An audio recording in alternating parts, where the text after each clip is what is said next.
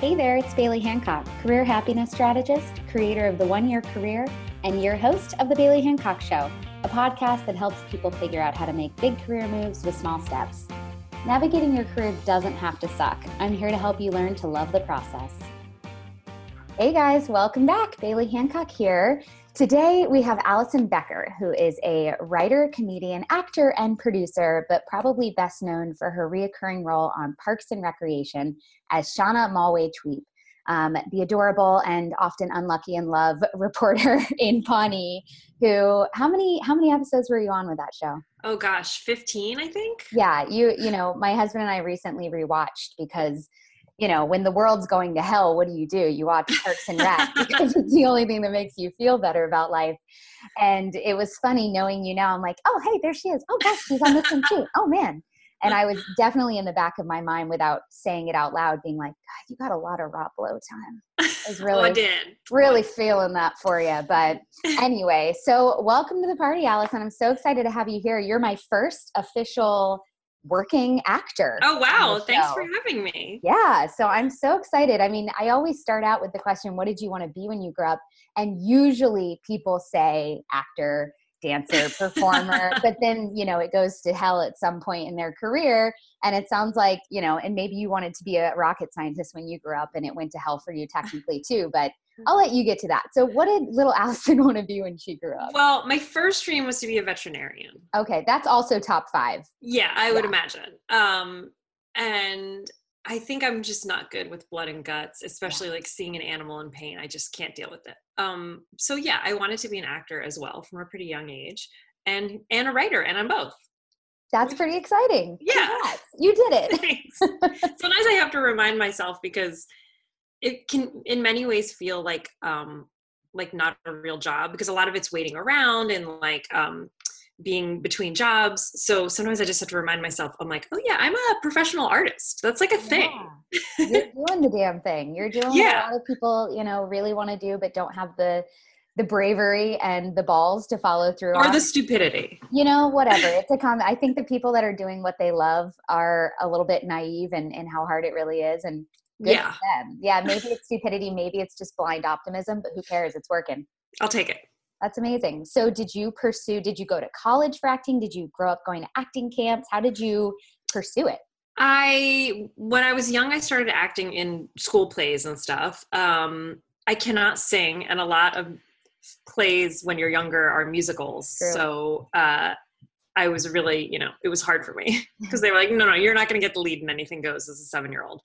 But then I went to school for writing. I went to Georgetown in DC. And they at the time had a terrible theater department. Now it's since expanded, but I'm kind of glad that I didn't go to school for theater and acting and drama, because nothing against people who do, but those were skills that I acquired just by doing, by being in plays, I started doing the improv troupe at Georgetown. And that's how I got into comedy. And especially when you do comedy, you need other life experience to pull from. So if you're just studying acting and you're just hanging out with actors, you really don't have anything but acting to think and talk about. And I wanted to be in other things. So that's why I like to travel a lot. And I love to date people who are not in the industry and just to be like, what's your job like? Like, what's it like working in an office? What's being a real person like? Exactly. Yeah. Because then I have things to pull from. No, that's totally true. When I was in undergrad, I was a journalism major originally. And my professor was like, honestly, get out of this. Go get a major in something else and just write about it. Exactly. So it kind of sounds like the exact same thing there. Exactly. It's like, get that real world experience and learn about other things and then do the thing that comes naturally to you using those as reference points. Absolutely. And so you graduated with a degree in writing then? I did. The way it worked at Georgetown was I was an English major with a concentration in writing, and have not until recent, I've always written. I've done like a lot of sketch comedy and stuff like that, but I only recently, and by recently I mean past like 3 to 5 years, have started writing like screenplays. I work mostly with partners. My main writing partner is a woman named Kimmy Gatewood. She's on the Netflix show Glow. She plays one of the wrestlers. Yeah, she's one of the beat down biddies. And she and I are currently writing 2 movies. And that was kind of a thing. again, I just kind of learned by doing. Mm. I mean, we've all seen a ton of movies, and I've read so many scripts. And this is interesting. What motivates me to write is not reading a good script, because that's intimidating to me. What motivates me to write is reading a bad script, which unfortunately I get to read a lot of, because I'll audition for them. And when I read a bad script, I just look at it and I'm like, oh, I can do this. Granted, it's not that easy. Sure. But no, that's good motivation. It's always that Yeah. my motivation version of that is like seeing somebody get on stage and do like a talk or something and just bomb it, but still get paid $10,000. Right. Exactly. Like that. And you're like, what the hell? I can do that. Exactly. So that's kind of how I feel when I'm reading a bad script. But then that said, when you're actually doing it, you're like, oh wait, I have a lot more respect for even that person who wrote the shitty script, because this is hard. But Kimmy and I work really well together. I love writing jokes, as does she, but she's also very good at structure. So I've learned a lot from her in that way. And we just, we both like to work. So yeah, it's been a fun adventure, because I still consider myself an actor, but in the past 2 years, I really shifted more to writing, which is scary and exciting. It's exciting because it's newer for me, and with acting, it's a lot of waiting around. And with writing, when I'm between gigs, I can just write and create and work and feel like I'm doing stuff. But it's scary because financially, I'm not as known as a writer. So I'm kind of starting over in many ways. So it's just a little it's a little bit of a reality check in many ways, to be like, oh yeah, I'm not just going to get offered jobs. Okay. I gotta work a little harder at this. Right. I mean, do you feel like the connections you've made and the experience you've gained as an actor is helping open more doors than it would if you were just coming in clean? Absolutely. And I'm known as an actor and comedian, so people know I can create. So yeah, I'm absolutely not walking in blindly. It's not like I'm starting from zero, but I'm starting from a 5. Yeah. What is it about the two different, I guess, careers between acting and writing that you like that are kind of different from one another? What are the highs and lows of each? The lows of acting are, unfortunately, just it's a lot of body image stuff and how you look and how old you are. Well, talk about that. Your audition looks, which you post on Instagram, and I die over every time. Thanks. Every time you get a script or a couple script. First of all, it seems like you go on so many auditions. I go on a lot of auditions. I don't know how you have the stamina and the emotional capacity to do that. So Godspeed. And I value that for you. But yeah, so tell us about these audition, what are they called when they give you the description of who they're looking for? It's called a breakdown. And the way it works is a script will be written, and then it's sent to a casting director, and the casting director will have to cast all the parts of the script, whether it's a movie, a commercial, TV show, whatever. And that casting director will write a description for each character, and it's called a breakdown. And it'll be Jane Doe, mother of 5, and it's always for women. It's always mildly sexist. It's always it doesn't feel mild at all to me. Oh when I read these, I'm like, what the fuck? How are you allowed to say these things? It's always high school principal, but effortlessly beautiful. Right. Mother of 12, but effortlessly beautiful. And you're like, wait, what?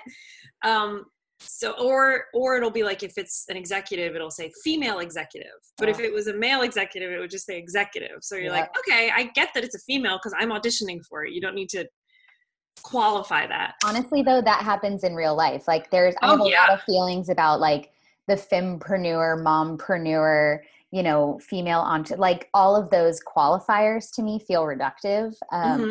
But I'm the same entrepreneur as that guy. Why do you have to say that I'm a girl version? Exactly. So it's pervasive in all industries, I guess. Yeah, there's female novelist, female doctor, and it's just she's a doctor, period. Yeah. It's very frustrating. Yeah, this female pilot that is very much a hero and landed this plane when the engine went down has been referred to as a female pilot, whereas Sully was just referred to as a hero. Yeah, and she's not getting a movie. And if she does, it'll be so focused on her journey as a female instead of her being a badass pilot. And she'll be played by like some sexy booby lady. And you're 20 like, years okay. younger than her actually. Exactly. Yeah. Well, I hope you get that role. Thanks. You got this, girl. I do. Just to be a little bit girly though, I do love her hair.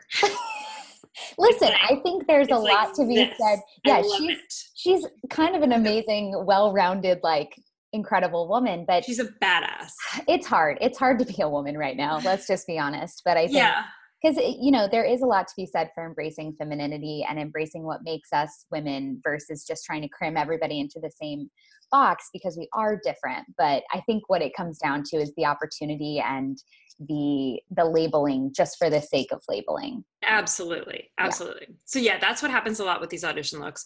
So I get these breakdowns, and it's funny because I audition mostly for commercials, but also television shows and movies. And I was getting jaded, especially with the commercial stuff, because it's a lot of, like you said, it's a lot of like rejection. It's a lot of running around town. It's a lot of like changing in my car and like waiting and reading these scripts that are not speaking to me, but it's like, I got to work. Yeah.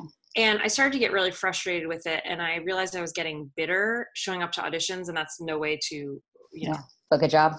Exactly. So, I decided to have fun with it. And I was like, what if I posted these looks on Instagram and the descriptions of exactly what I'm auditioning for? And then it just became like a game. So normally, because sometimes, especially for commercials, they ask for very specific looks for no reason. It'll be like, we want you to be in a purple tank top. And it's like, what if I don't have a purple tank top? Like, you got to go buy one. What the hell? Right. And it's just an audition. Like, if you book the job, they'll have one on set. Right. So can I wear a blue tank top? I can't imagine you in a purple tank top. Exactly, like your brain is that limited. It's exactly. So I used to get so frustrated with those, and they'd be like in Santa Monica, and they'd want me to like dress like a cheerleader. And I'm like, this is ridiculous. And I don't have time for this. And then I realized if I made it a game, it suddenly became fun and it flipped the script. So now when I get an insane one, I get so excited. And I'm like, oh my gosh, this is going to make such a good audition look. And I just did it for myself to kind of, keep it fun. And I just had a really unexpected response to it from actors and non-actors alike, because actors have told me that they're like, thank you for exposing how ridiculous this is. And also actors have reached out to me and said that they have, if they're auditioning for like a young mom and they don't know what to wear, they'll look up my audition list. Oh, that's amazing. Which is very flattering. You're becoming the template. Exactly. And non-actors will often, like you said, just be like, I can't believe this is real and that this is what your day-to-day life is. The question I get the most is, are these actual real auditions? Like, you're making these up, right? I don't think you could make them up. They're that ridiculous and detailed. Yeah. I just post word for word. I take out any details that hint at what the project is, because I'm not allowed to say things like that. But other than that, it's just verbatim what the what the breakdown is. And yeah, actors just love it too. They're like, I love that you're showing how crazy this is. And also how much I have to pound the pavement. Like, people, right. I'm not like super famous or anything, but I have worked consistently. And people assume if you've been on like a big show that you're like rolling in it and you just have job offers all the time. And that's not what it's like. I actually have taught this workshop a few times called The Business of Acting. And it's aimed at people just starting out in the industry and kind of everything I wish people had told me when I was starting out.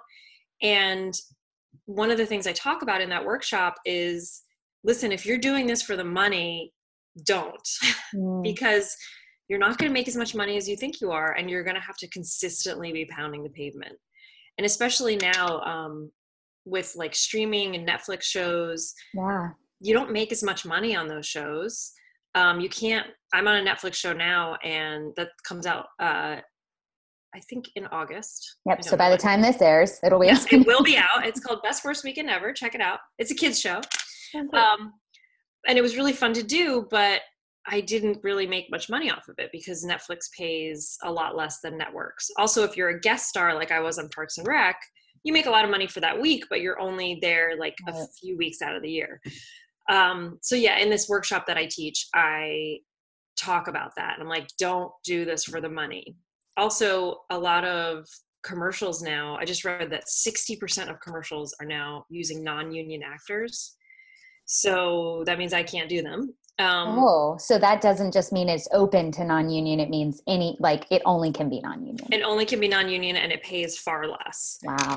So, and that also means sometimes you don't make residuals off of it. Again, I couldn't do them because I'm in the union, but it's really hard to make a living as a working actor now. A few years ago, I would book like 5 or 6 commercials a year, and that doesn't happen anymore because there just aren't as many of them. So the industry's making a big shift, and that's part of the reason why I'm writing more now too, because you have to diversify. Unless you're like the lead on a show, you really have to diversify. There's so much in there that runs parallel to regular jobs, obviously. Absolutely. I mean, it's so fascinating. I think there's a lot to be said for the fact that, people really hate the job hunting process. And a lot of it comes down to finding the job, getting the interview, nailing the interview, and then it being the right fit at all. And that's most of your day to day. Yeah. It's the worst part of finding a new job. Yeah. Over and over. Over and over. And not just about your brain. It's almost not at all about your brain. It's more physical and the way you sound and the way you look and the way I think you have to have a certain level of not even confidence, but like thick skin doesn't even cover it. But just that ability to just be a warrior day in and day out, knowing that you love what you do so much that it's worth it. Yeah, it is hard. It's funny because people will talk about that a lot, like the cliche of acting with all the rejection, but it's just the baseline. So I'm just used to it now. Like if I get a call back or I get something, like that's an exciting thing. And that's like that's a perk, obviously, to work. But I don't expect to get anything. I don't walk into jobs expecting to get them. Granted, there are moments when I do deal with that rejection, when it's like a job that I really, really want, or a script that really speaks to me, or a director I really want to work with. And that's when I'll get emotional. That's when I'll cry. But that only happens once every year. There'll be one job that I didn't get that I was like, I really wanted that one. But overall, I just expect not to get things. So your baseline for happiness is probably just a lot lower, which is great. No, I think that's a really great thing. I mean, we talk about it on the show all the time about how we actually need very little to be happy in life, right? We all just have really high expectations for a million reasons, one of which absolutely is social media and having a window into everybody else's seemingly perfect lives. But, I think coming at things from a baseline of not expecting and just being happy if something does happen probably saves you from a lot of heartache, and it keeps you being able to be resilient. Yeah, but it's a hard place to rewire your brain to get to. Yeah. How many years into your acting career did it take till you were like, okay, you know what? I'm going to look at this differently. I mean, I tried to do it right from the get-go. And, in the beginning, you're just excited to get auditions, to get real auditions. So I think you just have to be realistic about your goals, and know what things to celebrate. And getting a job is an obvious thing to celebrate. But when you're just starting out, getting a real audition for a real TV commercial is something to celebrate. Right. So finding those wins. Exactly. And I was just excited about those little things. Like right now I have a couple of scripts that are in development, and chances are the numbers are pointing to that all of them will go away and I will make no money from any of them. But I have to be excited about the fact that they're in development, because I've never had this many scripts in development. So I have to be excited about those little victories. Right.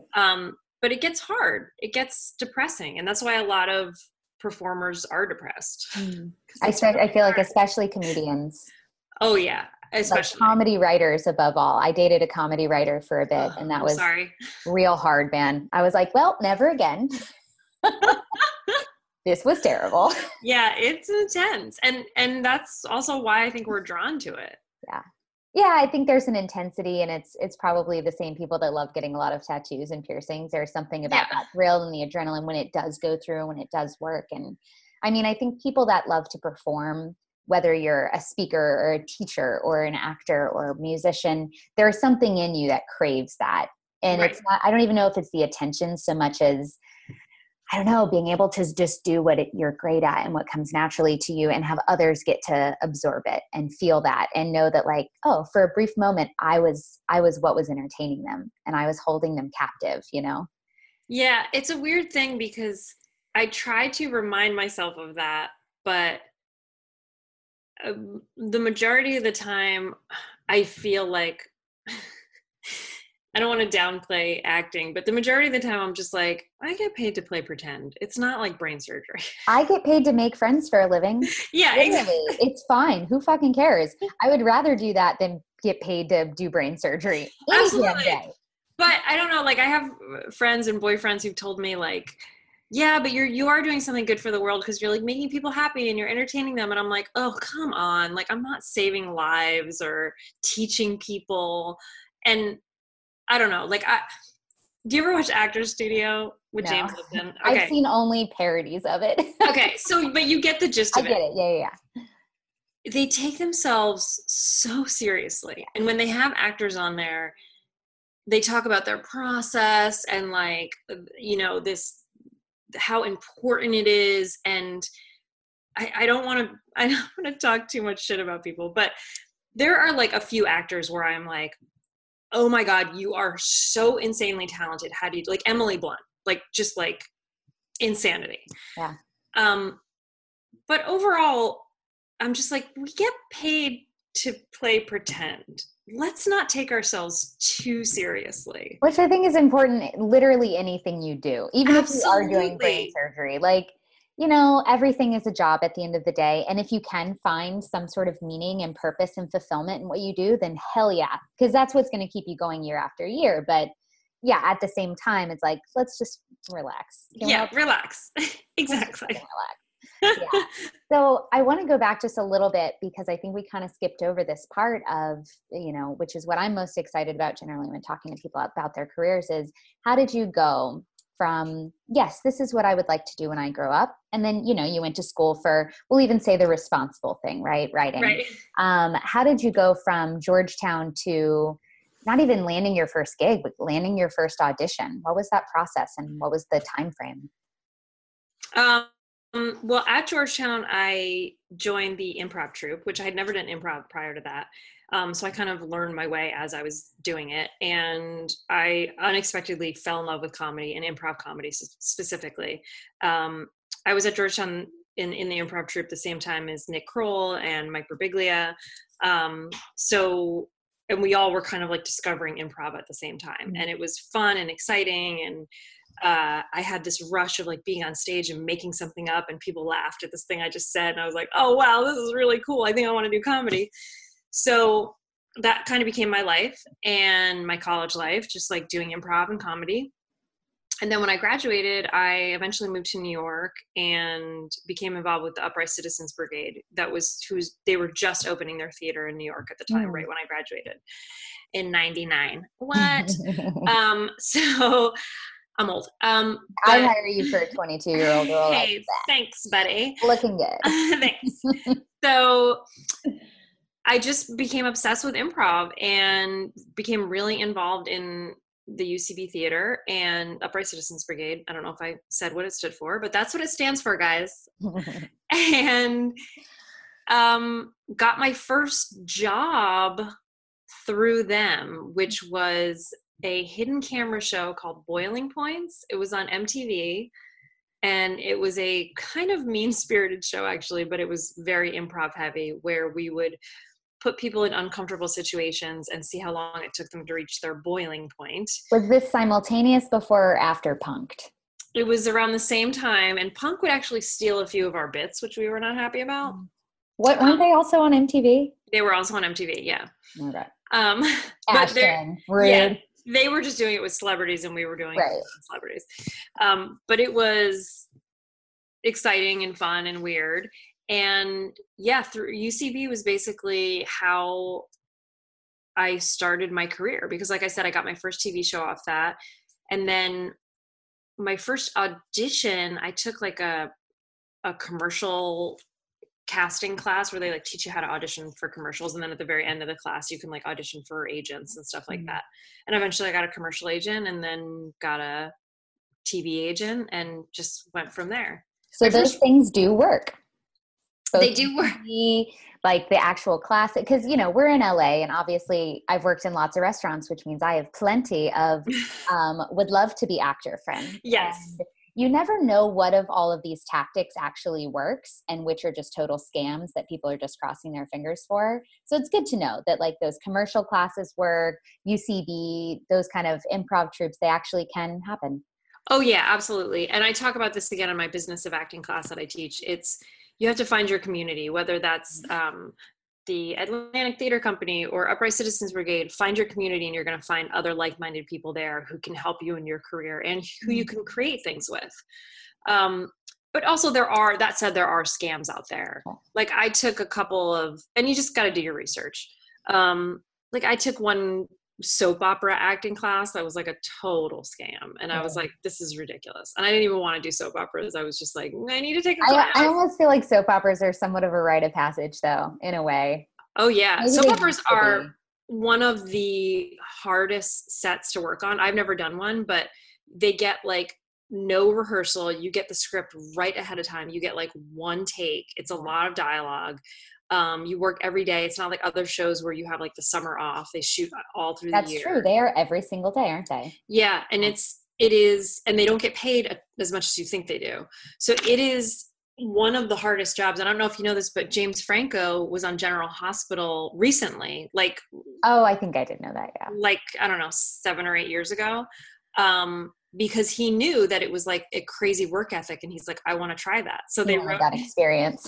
Yeah, and they wrote him a character. His name is Franco, and he plays an artist. It's so funny, but I respect him for doing that. There's other things I don't respect him for, but I respect him for doing that. You know, I do like that he's almost like getting all of the Girl Scout badges that he can for acting. You know? Yeah, exactly. All right, I need one of the. I haven't done this ridiculous scenario yet. Yeah, and obviously. Yeah, he didn't need to do that for his career. He's just like, I want to see what it's like.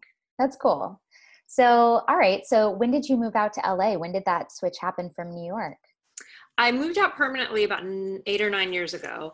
But before that, I would come out for pilot season, which is roughly January to April-ish. I would come out for 3 or 4 months and just audition for all the new shows that cast around that time. And that was a good way to like get my feet wet and, you know, make relationships with the casting directors here.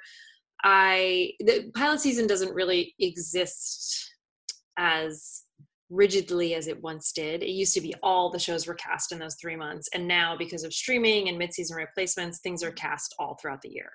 There's still a little bit of a bump in that time, but not as much as it used to be. And so that just made sense for you to go ahead and move out here then. Yeah. Eventually I was like, okay, it's time. I kind of did almost everything I could in New York, short of being on SNL. So, which I would have loved to have done, but I never got that audition. Still available, guys. Caller, they're definitely listeners of this show. So just sit by your phone any minute now. Great. Call me. But yeah, there's just far more shows out here. There's way more work, way more things cast out here, bigger things cast out here in general. So I figured I'd do it, and here I am. And I assume from your time in New York, you had a ton of people in your network that were already out here that kind of were a landing pad for you. Yeah, I was very #blessed in the fact that I had a group already here. I did not come in blindly. There was kind of an exodus of UCB people from New York to here. So a lot of my very close friends were already here. Even when I was like looking for a place, I was like sleeping on friends' couches, and you know, I had a network of people here, which makes it so much easier. I cannot imagine moving to a new city blindly as an adult and just not knowing anyone. Like I was very lucky. I had 2 friends when I moved here, and they were both friends from middle school. Yeah, that's intense. Yeah, that was it. And it was a good lesson in like quickly rebuilding your entire life from scratch. Yeah. But you know what it was the one of those 2 friends, grew up in Florida together, went to middle school together, but he had gone to Syracuse. And as you're probably well aware, pretty much every Syracuse grad lives in LA. Yeah. My writing partner went to Syracuse. Yeah, exactly. They have such a good film and television school. And so he had a massive network, which I just immediately parasited onto. That's what you got to do. You just need that one friend with that one. You just need the door, right? And yeah. then, you gotta like work it and make people not feel like you're annoying and creepy. And it's definitely a delicate balance being the new girl in a group, being like, "Hi guys, does anybody want to hang out? No, oh, no, okay, no, me neither. I also don't want to hang out. But yeah, I mean, it's scary and it's hard, especially in a city like LA that has so many pockets of types of people and communities, and it's not all one industry. It's a whole bunch of different industries, despite what people might think. So that's good. I mean, and that's a big important piece that we talk about on this show is, when you're trying to make a big move, whether it's an actual move across country or in your career, how do you lean on the people in your community and your network to have a safety net and to leverage those relationships to get ins where you wouldn't if you were coming in from the outside, or, get introductions to people, get set up for coffees and cocktails. And exactly. Yeah. Yeah. And like you said, it is a delicate balance because you don't want to like hound people, but you also like need to, make some new relationships. It's work. I mean, it's like trying to date, but times 100, because you're trying to make like all these new friends and, show your natural, effortlessly awesomeness, but also, not be a weirdo. So I found that one thing, at least for not necessarily for job networking, but for friendship stuff, that when I got to LA, there was all these things that I wanted to do, like the touristy stuff that I was like, I want to go to Disney and I want to do the things. And I would always, every time I did a thing like that, I would always send out an email to people. And it turns out that a lot of people were like, yeah, I've actually never been to LACMA. I've lived here for 10 years. Like, I'll go. Yeah. So I would just like constantly like making these groups of people to do these fun things. And that was how I survived a lot of my first years here. That's a great idea. I joined like a kickball team. Great. That's another good idea. Yeah. Well, and waiting tables also helps, because then you're just stuck with these people in these, shitty situations where you're just commiserating with one another, being like, we should go drink after this, right? Exactly. Yeah, we definitely should. Great. Which, after a certain point in time is no longer good for you, but we digress. So tell me about when you got the Parks and Recreation thing, because we have to talk about that. Did you know what it was going to be when you got it? Because you've been on since season 1, right? Were you in the pilot? No, I was in what was supposed to be the second episode, but then they aired it as the third episode. So. Okay. But I figured really early on. Yeah. And I remember when I was watching season 1, it felt super awkward. And I was like, I hope this makes it. But this is kind of like wannabe Office, but not quite getting its own footing. And it wasn't until season 2 that it was like, okay, it found its rhythm. It knew what it was. It was its own thing. But when it's always interesting to hear from actors or people that work on the shows. What did you think about it when you first either read the script or got on set? And like, did you have any idea what it could become? Yes and no. I mean, I think all shows are awkward in their first season. Absolutely. Like, I've watched like old Seinfelds, and if you watch like the first season of Seinfeld, you're like, what's happening? This is so hurts. awkward. Yeah. Yeah. Cause they don't have their rhythm yet. But so I knew when it first came out, it was very vague about what it was. A lot of people were saying it was an Office spinoff because it was Mike Schur and Greg Daniels. So everyone was like, it's an Office, plus Rashida was in it. So everyone was like, oh, it's an Office spinoff. It's her character, her spinoff show, which obviously it was not. It was a similar show, but not at all in the same world. When I booked it, it was just called the Amy Poehler Project. Which would be enough for me, I think. I'd be like, yep, I'm in. Exactly. And I know Amy from New York and from right, because she's UCB, right? Yeah, it's her. She's one of the original founders, one of the UCB4 original people. I love Amy. I love her so much. I idolize her. So I was just so excited to be a part of the show. And when I got on set, the show hadn't aired yet. So there was still this like exciting energy. Also I knew Aziz from New York, and I knew Aubrey Plaza from New York. So it was fun. And it was just this like exciting energy where we knew it was going to be something, but we didn't know what yet.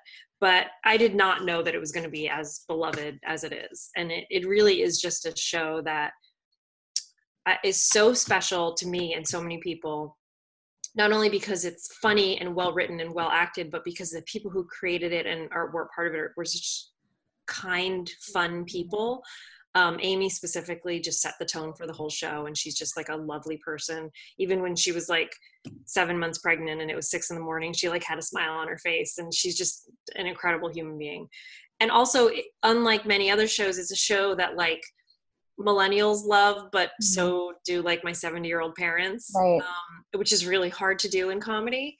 And it's just a really sweet, funny, cool show. And so I knew it was something special, but I didn't know it was going to be as big as it is.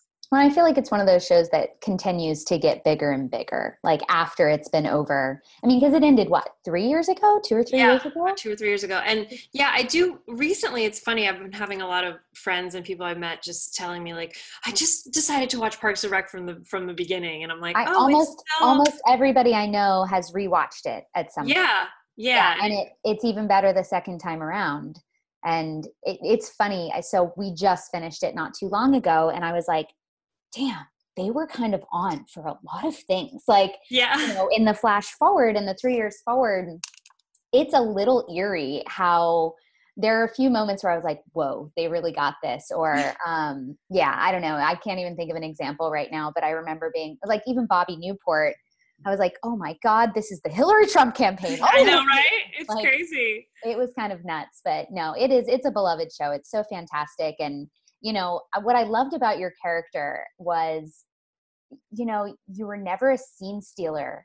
You were so, like, you fit so effortlessly into a cast that I felt like was so perfect on its own, and I think that's really hard for a guest star that isn't there every single episode to do. Like, you always fit, and you didn't detract, and you always added. And, after I rewatched it and knowing you now, I was like, wow, that's got to be very difficult to do from not an outsider, but kind of when you're a guest star, you're essentially like the new girl every episode that you play, and you always fit so nicely into those scenes. Well, thank you. That means a lot.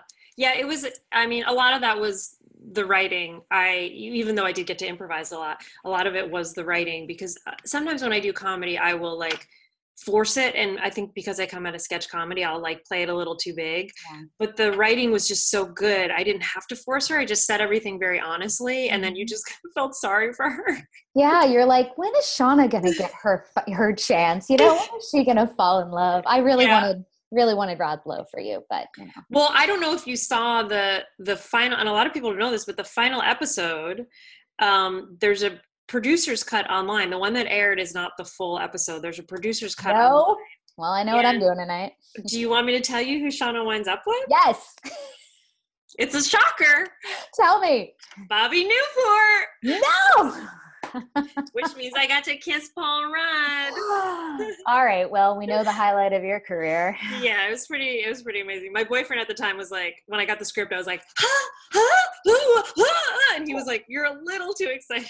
That's something I've actually always wondered. How do significant others deal with these makeout scenes and all of that? I mean, and I know the makeout scenes are never usually sexy in reality, but I got to tell you, it was like, even though I was like feigning excitement and I adore Paul Rudd, it is the most awkward thing in the world. And I would give anything to never do a kiss scene ever in my life. It is bad.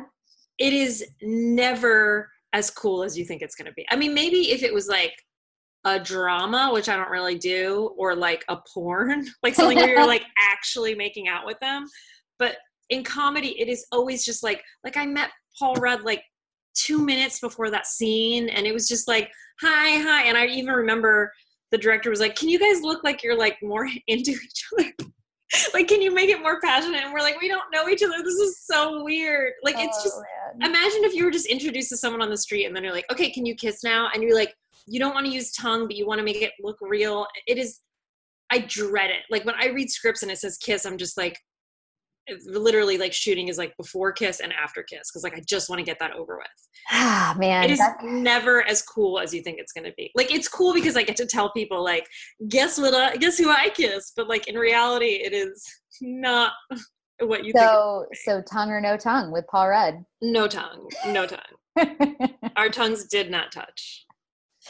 I guess that's good. Whatever. But definitely watch that, because there's a couple of other flash forwards that didn't make it into the. Okay, good. Yeah, I wanted that episode to be 3 hours long. It is. I don't know if his made it into the regular one, but I know that it's in the Producer's Cup. Councilman Jam has a flash. Okay, he has a flash forward too.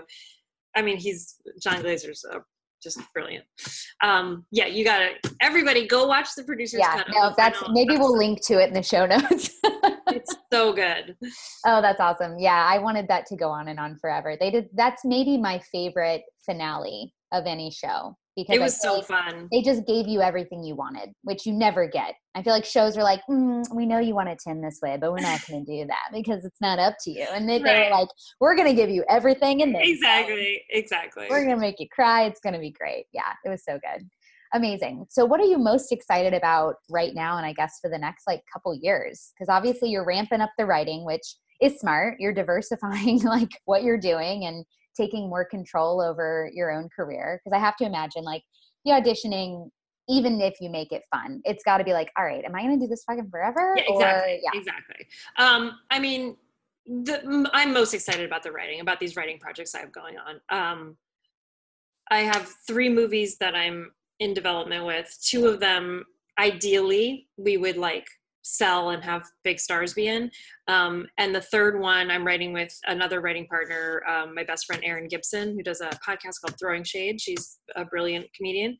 And she and I are writing a movie that we want to produce on our own and star in as an indie comedy. Nice. It would be really fun. So that's what I'm excited about too, these movies. And so you're focusing on writing mostly movies, not shows, nothing like that. I have written a couple pilots, but I'm really enjoying the movie world. You get to just blow it out. Right.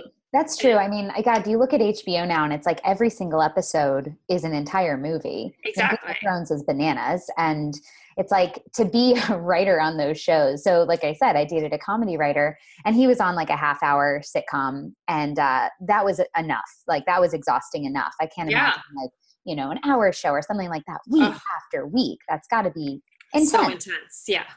Yeah. Amazing. So if you had any advice for, we'll say 20-year-old Alison, what would you tell her? I would tell her definitely to start writing more earlier. Not just focus on the acting off the bat. I would tell her to diversify earlier. Yeah. And use more sunscreen. What were you thinking? Dude, I'm from Florida. The time hops that I look at now of me 15 years ago, I was looking at one this morning. I texted it to my friend. It was from 2000, what year are we in? 18. It was from 2004.